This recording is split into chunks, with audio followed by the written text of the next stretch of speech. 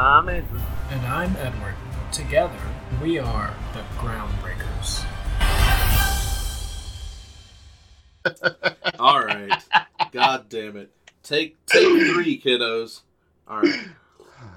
I'm Matt. Welcome to the Groundbreakers. I'm your normal host, but today we're doing a special Dark Souls episode. And with me, we got 2 special guests. One that's not very familiar with Dark Souls, and one that's kind of a Dark Souls expert. So let them introduce themselves. Or don't. I don't. You said you start. You said Swanger first, so I assumed that he was the first one up to say stuff. Oh, okay. I assumed Justin was the expert, so he's gonna tell us about himself. I was going to go in like the order that we were like introduced. I guess like the one who didn't know anything about Dark Souls, the one that did. So I thought like you were gonna go first. Son of a bitch. I don't have my script for this. Okay, Swanger, go. Hey, I'm Matt, and I don't know anything about Dark Souls. I've played it for maybe an hour, so I guess I know it's a game. I don't know anything about the world, why it is the way it is. So I'm hoping somebody can teach me. Oh, so what's your background in tabletop RPGs? Oh, just, I guess, D&D over the years, and I've made a few of my own little things, but mostly just as a player. Okay. Any particular, like, cool things that really, like, sticks out in your mind? About Dark Souls or tabletop in general? Tabletop in general. I guess I don't know. I like worlds where, I don't know. I got nothing. Okay. Well, hopefully we can show you what Dark Souls is today, and what that world is, and maybe you'll be more interested in it. So, Justin, take us away. Hi, I'm Justin. I am somewhat of a Dark Souls expert. By no means do I know everything, and especially in a game that is a lot of up to interpretation. Oh, that is a big part of Dark Souls, isn't it? It's because the storyline's kind of hidden, right? Yes. To really get the full explanation of the stories, you have to play all the games to get the pieces, and dialogue from characters and NPCs is not really something that helps a lot with the storyline. A lot of your storyline is coming from items and spells with little descriptions that kind of piece together little puzzles of lore. So maybe that's why I never really learned much about it. Just in the short bit I've played, I'm looking at it more of a typical RPG where in the quest lines they're going to tell me what's going on with the world. Like, hey, this is happening. You need to go kill these zombies. Oh Lord, no! This game will have mechanics and things in it that it doesn't want you to know. Almost. Well, explain to that a little bit. So, what is Dark Souls? So it's a very gritty, dark fantasy sort of RPG, and the world is on the brink of a collapse, as it has been many times before. And as always, there is what is called a chosen undead to do what is called link the fire, to continue an age where there is the age of light or fire, or the age of gods. Okay, so it's kind of cyclical, right? So the world's kind of born, and then it prospers, and then it slowly dies until someone can bring it back, right? Yeah, it's pretty much, just think of it as a normal fire. You start it off, it's very bright, it's got plenty of fuel to feed off of, and then as it fades, the darkness slowly kind of closes in, things get a little bit more scary, and then if you want the fire to continue, you have to add more fuel to it. Okay. Is that the symbolism with why that game has bonfires? I'd say so, yes. That is probably a huge part of just the whole fire symbolism. Okay. Now, bonfires are like the save points, right? Yeah, they're kind of little checkpoints. I remember every time I die, I come back at a bonfire. Right. Yes. So, when it comes to gameplay or mechanics, what's Dark Souls? It's I think it's a third person RPG. You have, and this kind of also contributes to the story of Dark Souls. Is you have a lot of different ways you can play, many different builds you can try, and that kind of goes on to making the character your own. A lot of times you won't know why you're in this place, and among with you having a character that you've built and you've grown, you kind of have to piece together your own reason for being in these places. And even in the storyline, it tells you you're going to be here, but you're not going to know why. You're drawn to this. So are you kind of the chosen one? Yes, you Okay. in this game you do play the chosen one. Oh, okay. And the game is generally regarded as tough as fucking nails, right? Oh wow, yeah. I have been playing this game pretty well nonstop for years, and I'm still terrible at it. I am nowhere near what a speedrunner or anything like that would be. I suck, but I love this. I love the game and the story so much that even as many times as I've thrown my controller across the room because of it, I still love it and I still go back. Okay. Is it So, because you just like the world or you like the gameplay? Like, I had I a believe hard it's the time getting world. hooked to it. Whenever it took me a first couple of tries. Like you kind of you get into it the first time, and you just so you're playing the first one, and you get to that first boss like pretty well right off the bat, and you're like, well, Yeah. what? All I have is this broken sword and this big gigantic demon that I have to fight, which is very Intimidating. yeah, that's where I was looking for it, intimidating. So you don't know what you're doing. You just got your ass trounced by this demon. You probably don't want to play it again because it just seemed incredibly unfair. Yeah. But That's after a basically while, you come back and you look at it again, and you see that there's a path off to the side from that demon. You're like, well, I guess I'll just go run down there and see what's up. Well, start finding some equipment, find a little bit more items, and kill some things to get your confidence up. Pretty soon, you're down there destroying that demon, and now the game is kind of cool because now these gigantic doors just opened up for you to see the entire world, and then there's a gigantic crow, and that's just badass. which leads to more questions. So, Do you Yes, think that the game itself just being really difficult is kind of what makes it? Like, maybe you have to respect that it's just that hard in order to enjoy it. Maybe I think that's where I'm missing the mark. I think the difficulty definitely adds now. From Software in any of their games in the past, even before Dark Souls, Demon Souls, they were not really known for coddling their players at all. If you've ever played the Kingsfield series, that was their first kind of RPGs like this. It was very much like Dark Souls, kind of very mazy. Shit's bad. You are the person who has to solve these, and it's very tough and very unforgiving. But the atmosphere and everything that they create is it's so wonderful, and Yeah. They're you not just letting don't you you get don't away you, with you can any. Like, you're going to have to actually work for it. Like, absolutely. yeah. So one of the things that I really enjoy about Dark Souls is the fact that when you're out there doing all this really hard work, at the end, when you finally achieve something, it feels like you've really conquered a goal. Like you've achieved it, and now you can move on to your next goal. And that's something that a lot of games can't do very well. Like, oh, here's a boss. Oh, you beat that boss. That's fine. But did you have a hard time with the boss? Like, was it challenging?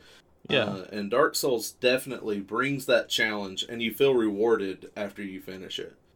Definitely. Yeah, absolutely. After I killed the first boss, after trying for, I don't know, 10, 20, 30 times, and then pretty sure I asked Justin what I'm supposed to be doing, because I figured I was just doing it wrong. Oh, I remember when you did that. Oh, it was Let's so fun. see. You didn't run past him the first time? I don't remember now. I think it's something about, aren't you like up on a ledge and you got to jump down and you're supposed to use some ability or... Yeah, you're supposed to just use a downward thrust as you fall to inflict a lot of damage right off the bat to the demon, and then you can kind of whittle him down, which once you get your other weapon, it's actually a very cake compared to what you would have originally thought it would be. It's just they dump you into this thing. I felt wholly unprepared for a boss fight at that point of the game. Absolutely, and that's sort of that really feels like the point is you, and pretty much maybe that's the entire basis of the game is you're very unprepared for this, and you are nothing in comparison to everything that's supposed to be around you. And I think that relates to pretty much the entirety of the game. It feels like every challenge you go in feeling kind of unprepared because you're not ready for whatever boss or monsters that you have to fight. And what that relates to a tabletop setting is I think if you ran a game in this setting, you'd have to keep your players on their feet all the time and throw them relatively hard challenges, right? The good thing about doing a Dark Souls tabletop game would be that in the lore, pretty well whoever lights the bonfire kind of has the ability to kind of push it towards their vision. So with that being in the lore, pretty well basically, whenever you create a world, you're basically doing that anyway. But now you can have Anor Londo or whatever Lothric, whatever setting you want, or you can have a completely new setting that it could be completely related to nothing that's going on, and yet it could still very well maintain its relevance in this universe because it came from it. Yeah, because you're kind of making your own little slice out of that world that we haven't even seen yet. Right, and still, even with everything brand new, like let's say in Dark Souls 2, everything is it's completely different from 1 and 3. The world is, and yet it's still built on top of the old world, and the old bosses are reincarnated into new ones. So you could have the old bosses just as something completely new and something of your own ingenuity. Your own imagination a little bit.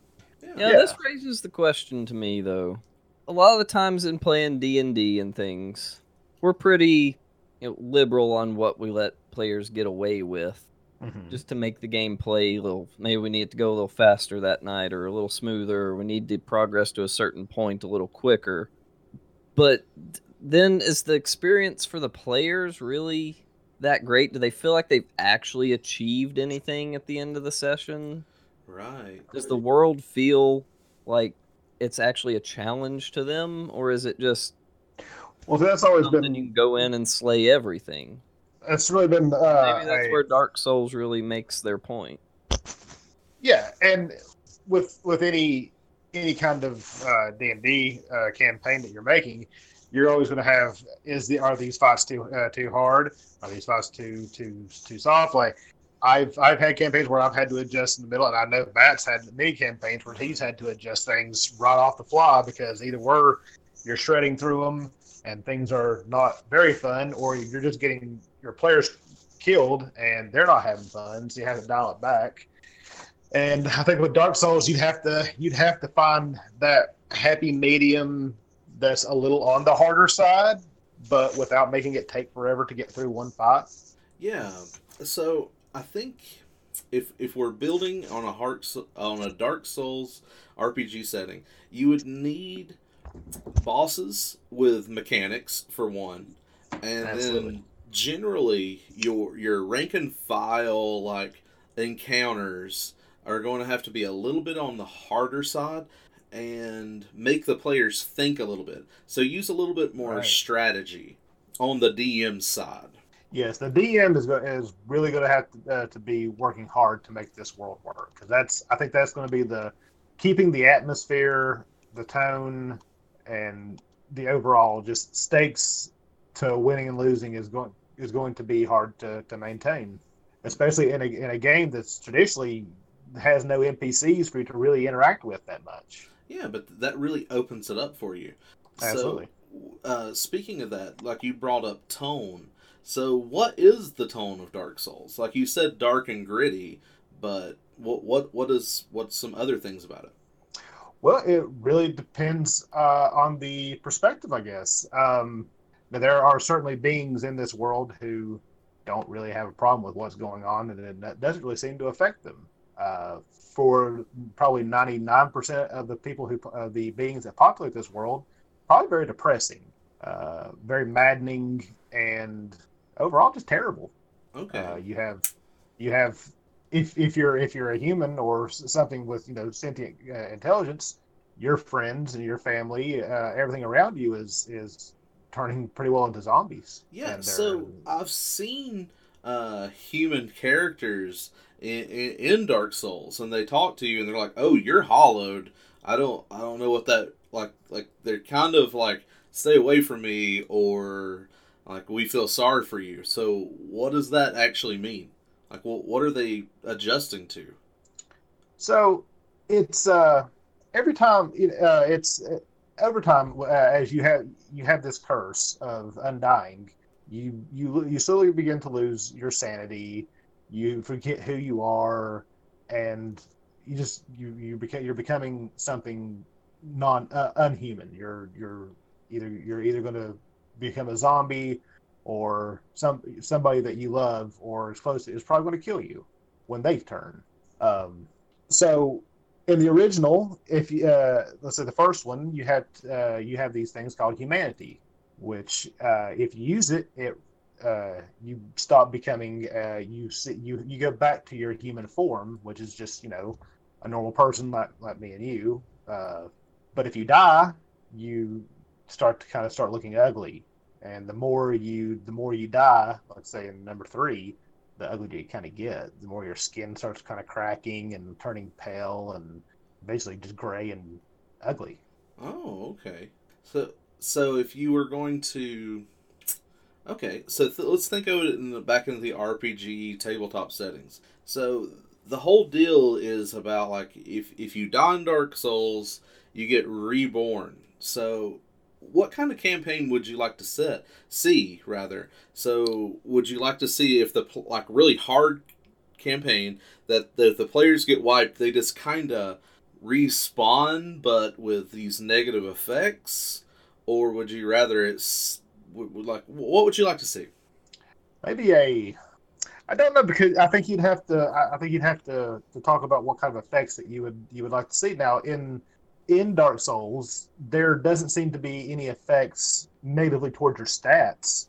In fact, for some things, being going hollow or becoming more towards hollow, uh, start kind of helps your some of your abilities.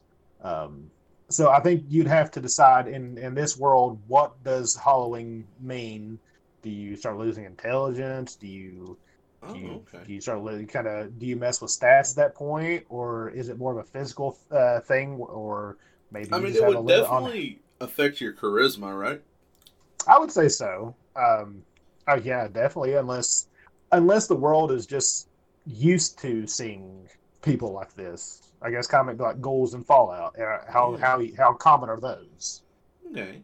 So Yeah, that would we be kind of neat to where, you know, playing D&D or your other flavor of tabletop, and when characters die, you actually you know, have a respawn mechanic type, but coming back as, further, each death has some form of effect on your next life. yeah. Yeah, Like speaking with the like the hollowed kind of thing is it would be kind of neat. Like I feel like this is going to be a really hard campaign, so I would probably tell my players to build about like 3 to 5 characters so that they can as they like go maybe into true death that they can rotate in a new character. Yeah. you could do that. How many? I mean, I think it would be interesting to maybe have a mechanic, like what you're saying, have a different character swap out after so many times of maybe dying for per character. Like, in Dark Souls, you can come back as many times as you want, but that's because they want you to play the game. Yeah, it's a video game, and we can Yeah, change the rules of that, on a yeah. tabletop RPG. So I would like to see in one, maybe you get a couple of respawns with that character, or however many you feel is fair. and then you can switch to a different character. Maybe like things kind of maybe time passes or something, and you know something new happens, and setting becomes kind of new. But Matt, as a someone who DMs a lot, how would you feel to know that you could kind of have more leniency with killing people or killing your own players? Would you? Yeah, from someone. How would you handle that? Yeah, I don't kill players very often. It's kind of a rarity. I almost have to work with the player. If they're just not having fun with their character, then we can kind of work in and out for them. But with Dark Souls, I mean, yeah, like just throwing out like very difficult tactical oriented fights is something that I would personally really like, because I'm a war gamer as well. So throwing out those tactics with mechanics and stuff like that is something that might be a little bit refreshing on my end. Yeah, make the players work for it, I guess, would be... Yeah, but reward them. Like, they would also have to be getting cool rewards, too. So, speaking of that, I think we're talking a lot about, like, the destroyed version of the Dark Souls world. So what do we know about, like, the prosperous times? Well, to talk about that, we have to sort of go back to the beginning, and we won't spend a lot of time. That could take days.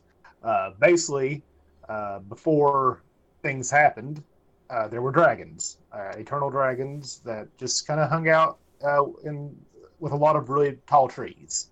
And then one day, fire was found, and so we're talking like primitive, like humans.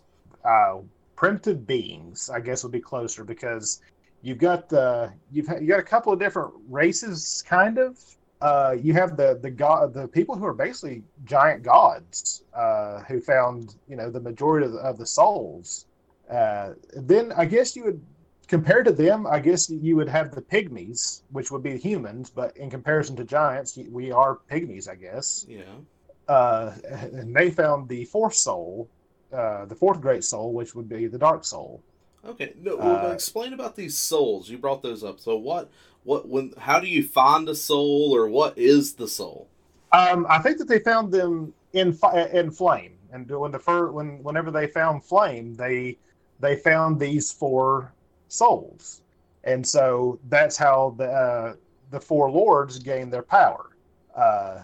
Gwyn became he harnessed the power of lightning, and he basically started creating a world for himself and people and armies, and they went to fight the dragons. Then you had the other one of the other lords, Nito. He's the master. He is pretty well. His domain is death. And then you'd have the Witch of Ozlith, who she controls necromancies, and then you had the furtive pygmy, which is humans, and they got darkness. Pygmies. Yeah, basically pygmies, I guess, in comparison. Yeah. So yeah. So when they found these souls, did they basically like ascend to godhood, or? I would say that's basically what. Yeah, it gave them their power, I guess. Yeah, it gave them the power to be able to start life and time and a universe and physics, and because with just the eternal dragons, really there was no time. There was nothing really there except just a bunch of dragons doing, I guess, nothing.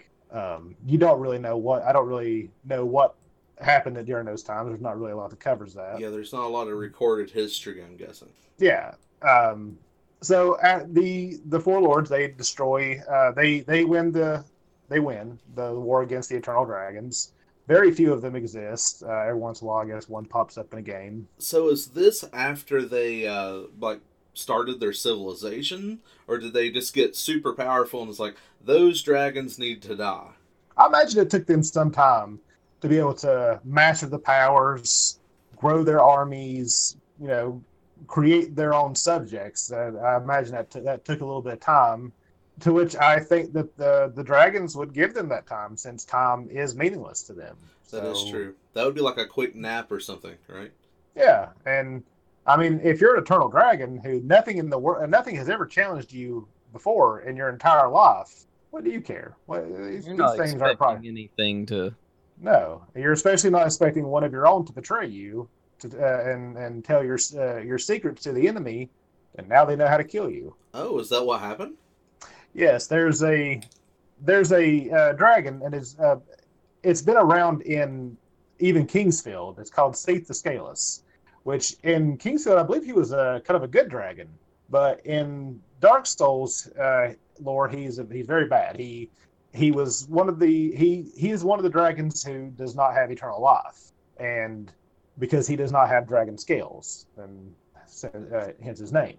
He betrays the secrets to killing the dragons to Gwyn and his armies, which is lightning. If they don't have it destroys their scales, and if they don't have their scales, they lose their immortality, and they become very vulnerable. Oh, And so with their scales and everything, tore apart, miasmas of death and fire and everything can start hurting them now. And so they eventually win, and they build their kingdoms on top of the arch trees that the dragons used to live in, and now they continue, and then they just continue to kind of spread out. Everybody, all four lords, kind of had their own little place to call their home. Did the four lords like each other? Did they get along? I'd say so. I'd say that they knew that each other were very necessary. Okay. So, in the time of prosperity, what happens in those times? Again, not a lot of recorded history during that. You do have a few things that happen. You have something called the spread of the abyss, which is basically what we as humans have. We are chaos, and so born from humanity is a being called Manus, who is the absolute entity that is chaos and darkness, and the corruption from that begins to spread. And so kind of, I guess maybe one of the first kind of cracks in the wall of their society is they make a place called New Londo, which I think was a city that was kind of built below Anor Londo for people who wanted to live in a city but were just not as good, maybe a lower class. Okay. And so that is kind of where the abyss started to be born. And so a lot of corruption started happening, and they had to eventually drown the entire town. Oh shit! In water, yeah, they had to drown everybody, and the whole place looks like a lake whenever you first arrive. And the people who live there now live as ghosts, who just inhabit the ruins of New Londo. So that's kind of like, your first bad thing that really happened there was that kind of thing started happening.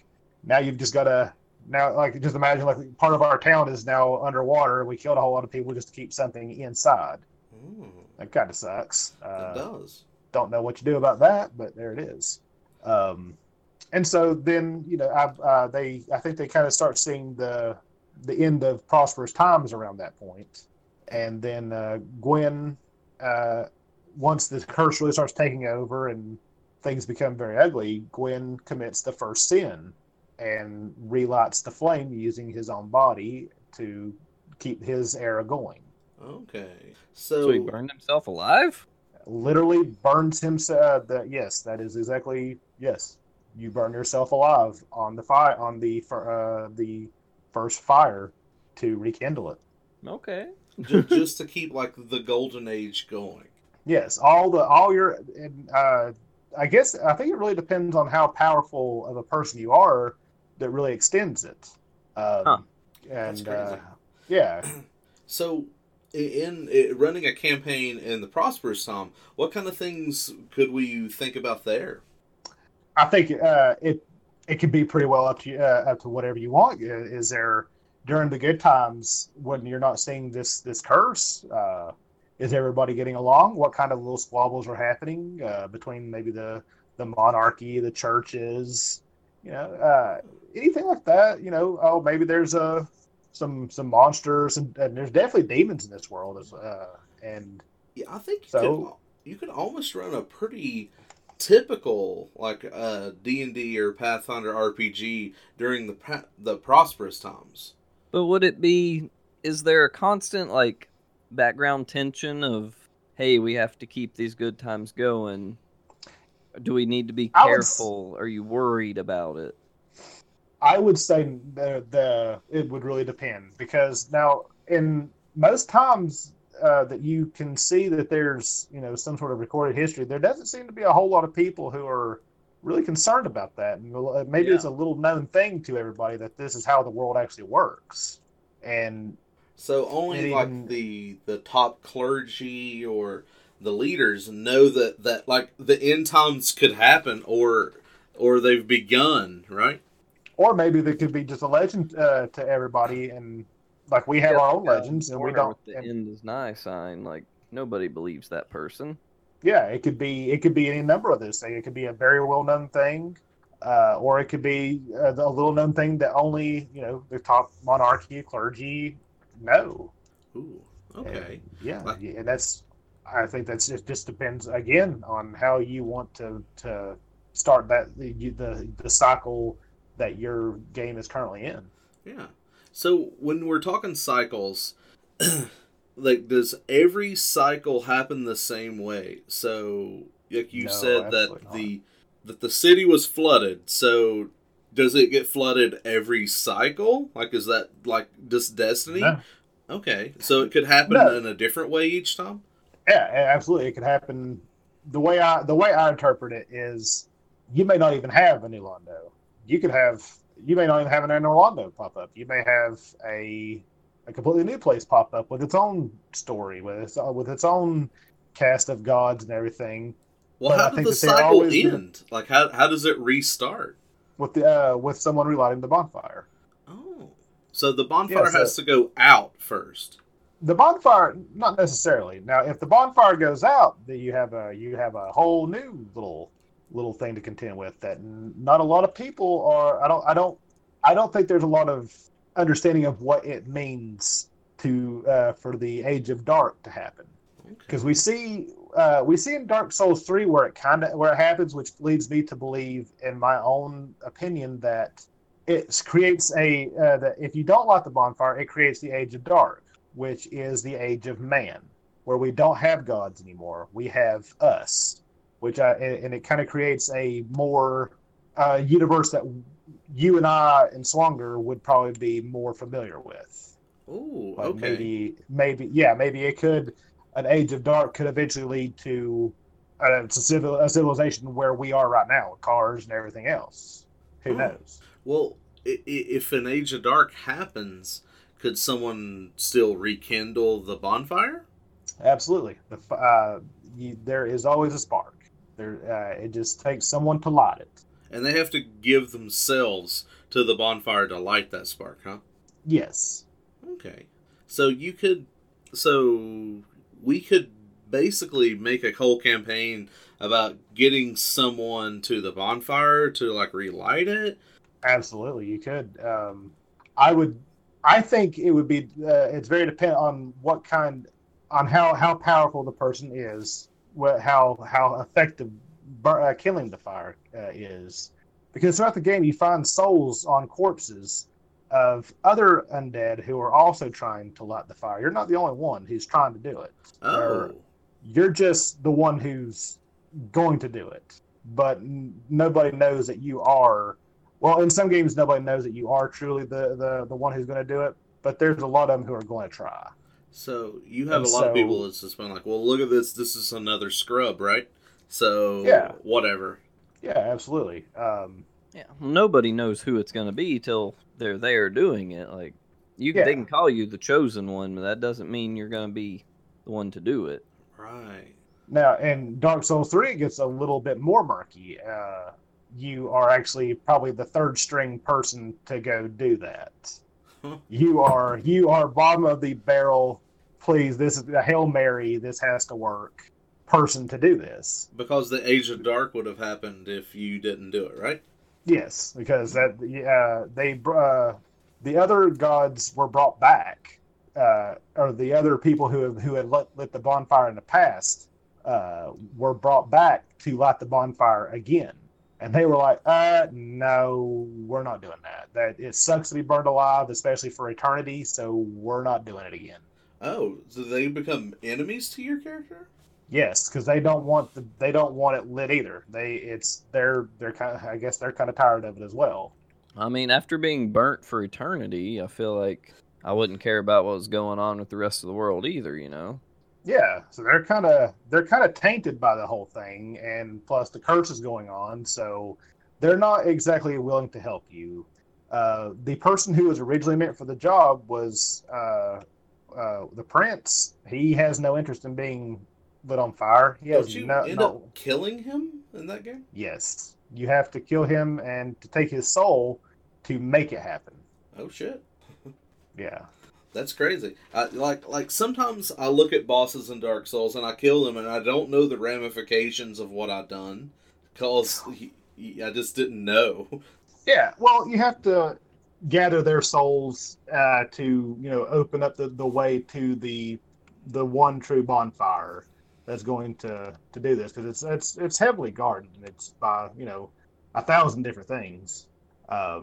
Most a lot of times for different reasons. And it varies from game to game.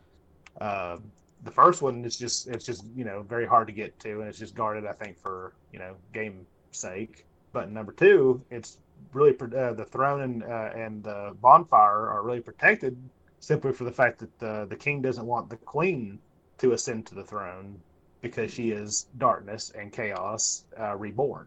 Oh, So wow. the type of person that relights the flame has an effect on the world that create?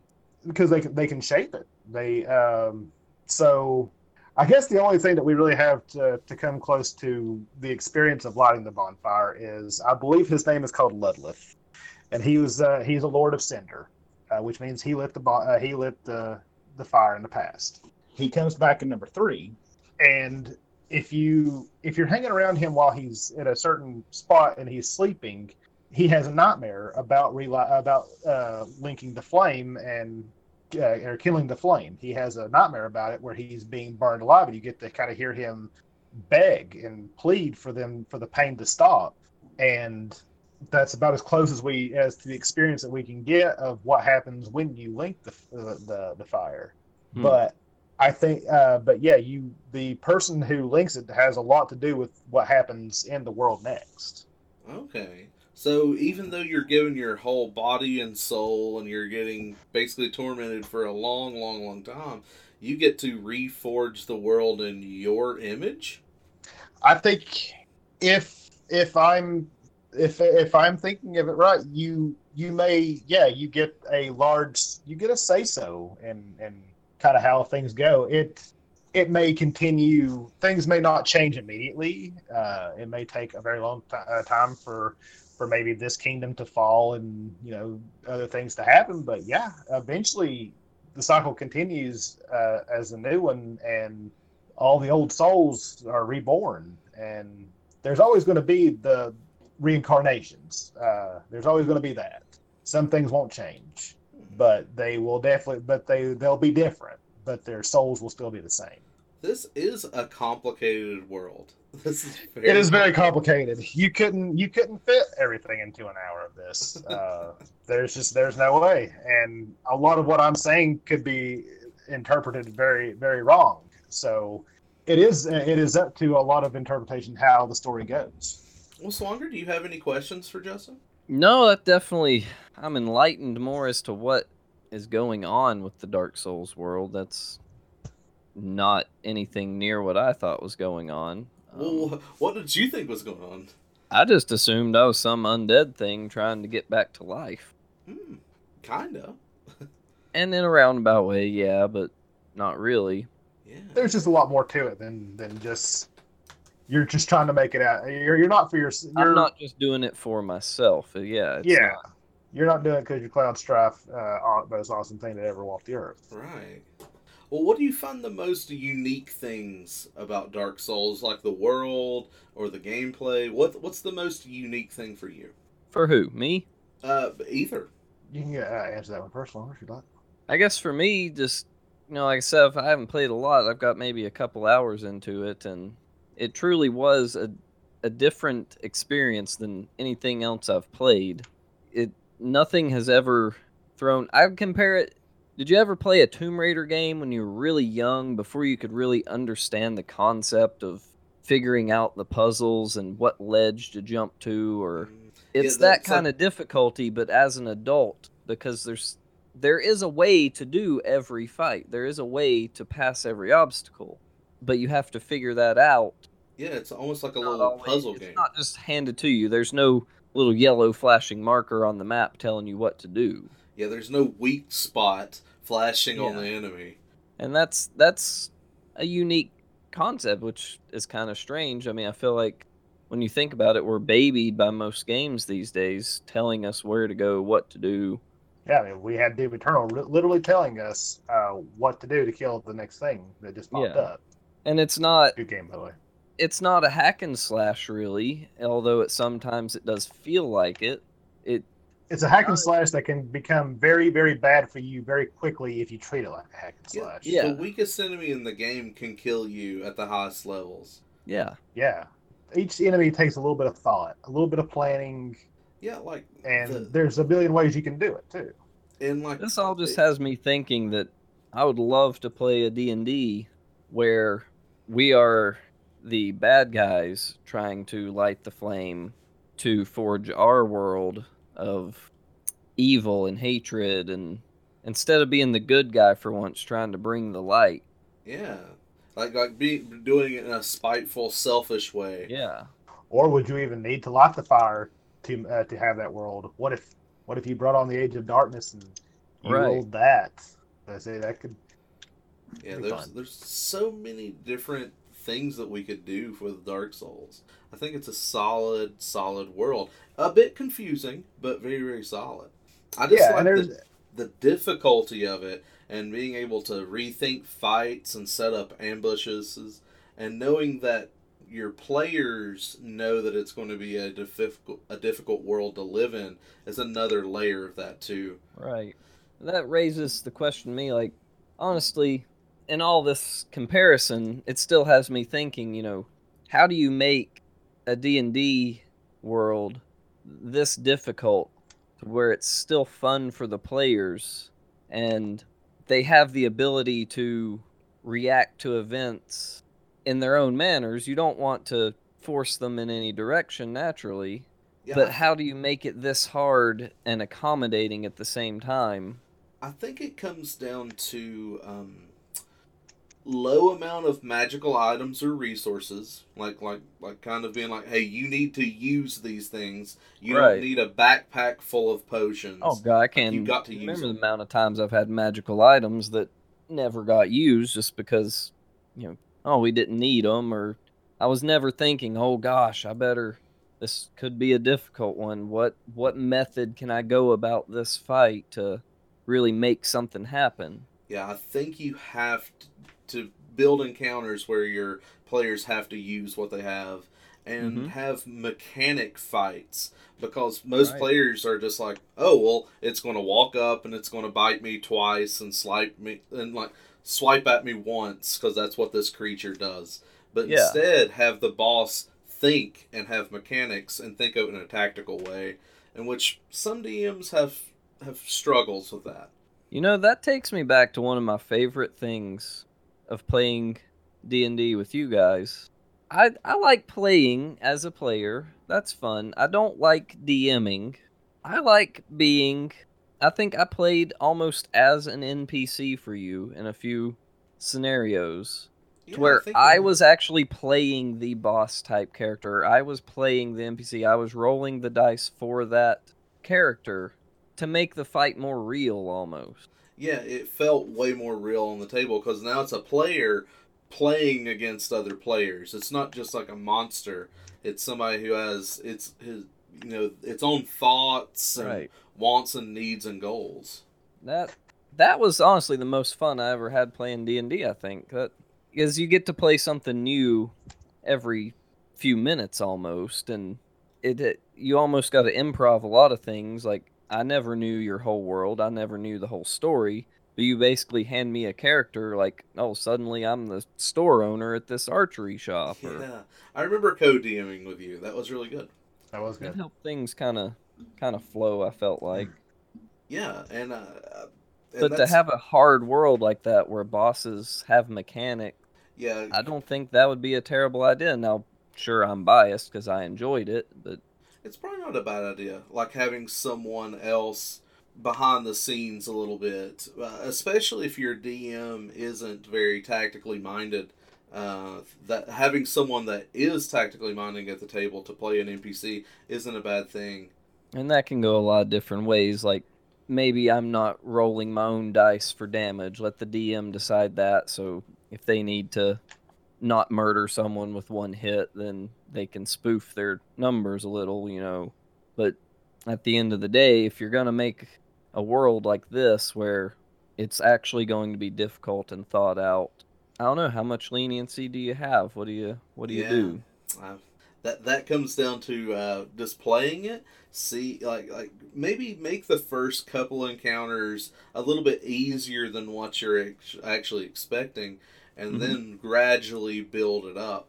Or go in just like tough as nails. Just the boss shows up, just fucks up the party, so you can get kind of an idea of how powerful something needs to be, or to show your players that you're not fucking around. They need to use the tools that you give them. Then as a player in a world like this, I'm going to have to feel really connected. Like something about this world's really going to have to pull me in to where when I get killed, I'm not just going to feel defeated and, oh, this isn't fun. And right. It would really take some dedication to this world on the builder's part to really make it enticing, make it worth coming back for. And so what makes Dark Souls worth coming back for to you, Justin? Why do you keep going back to it when I couldn't? Well, I think I can answer a lot. I can add to a lot of these conversations with this.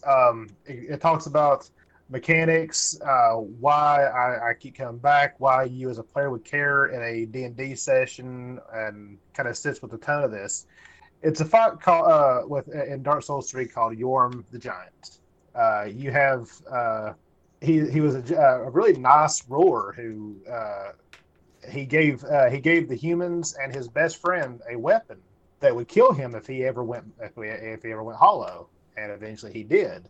And you become very attached to Secret of Katarina, I believe, who's on this quest to kill his friend because he promised him that he would. And so it's a really sad fight that you're having to help this man kill his best friend. And from a mechanic standpoint, you can't really hurt Yorm. You have to grab the sword that he left behind to use a specific power that the sword has to kill him, because it's there's only two swords that can. You have one at this point, and Sigurd has one, and so you have to use those swords to kind of to keep him stunned so you can kill him. And at the end of that fight, Sigurd, with his job being done, and you know he's fought just as hard as you have to get to this point. He died. You walk away from him, and every time that you've seen him thus far, and you walk away from him, he's sleeping. He falls asleep after giving you an ale or something to celebrate your victory with. As you walk away, you hear a death sound, and you see your soul meter go up. You now have his soul, because as you were leaving, he committed suicide behind you. Ooh. And that kind of storytelling without actually flat out telling me what just happened. That's something that doesn't happen in video games a lot. That's a subtlety that forging a narrative.